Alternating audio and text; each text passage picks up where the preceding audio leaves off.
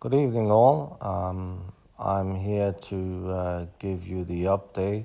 March 17th, 8:40 in the evening, Eastern Time. I've been watching the news. Of course, I went to work today, and I've seen a lot that's been going on. But something that is really baffling is I've been hearing this shelter in place. Some mayor up in New York or some governor down in California, shelter in place. So I'm thinking, what is this shelter in place? And I just found out it's basically saying you should stay at home. You should stay in your place. You shouldn't really go out unless it's extremely urgent.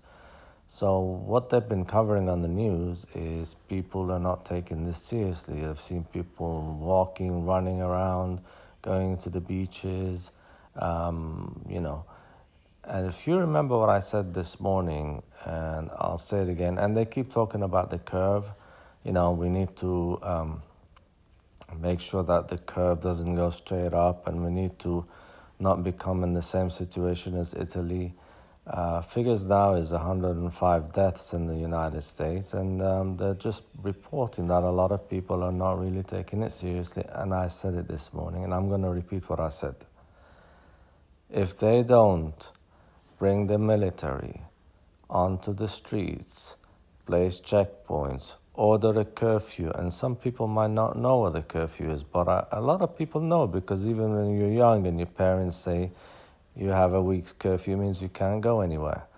If this doesn't happen and they issue curfews and have people stay by force, implemented by the police and the military, we're not going to beat this thing.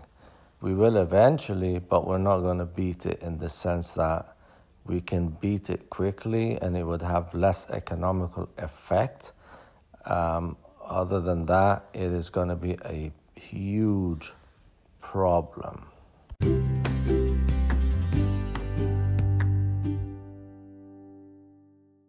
This is my problem with all of what's going on with people not staying at home. It's, first of all, we're putting our elder generation in harm's way. I've said it 100 times.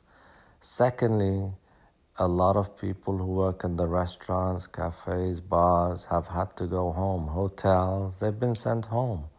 Some of the big hotel companies have asked their staff to go home until May. Do you know why?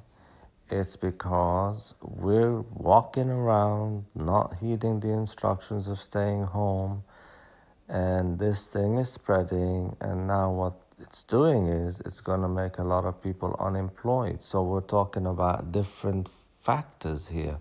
One is the danger we're giving elderly. Two is people losing their jobs because of the way that it's spreading. 3, economically, people are not going to have money. They're not going to be able to pay their rent, car payments. It's going to cause a credit crunch. I will only say this.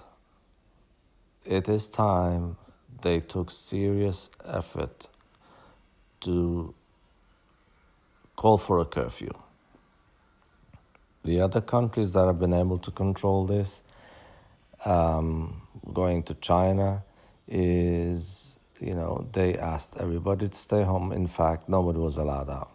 It's that simple. You want to go to the store, you have to go by yourself. We all saw it on TV. If we don't do this, we're going to have some serious problems, okay? So let's see what the government's going to do, because it's their responsibility to take stern action. If we had a war in our hands, the government would be taking stern action and we would be listening to instructions. This is the same thing as a war. This in fact is worse, because you don't know where your enemy is coming from or how he's going to, infect you. People are infected and they're walking around. So I'm going to wait and see. But I'm telling you now, if the government doesn't take stern action, I understand liberties, freedom, I understand all of that. I'm part of it. I'm a citizen of this place.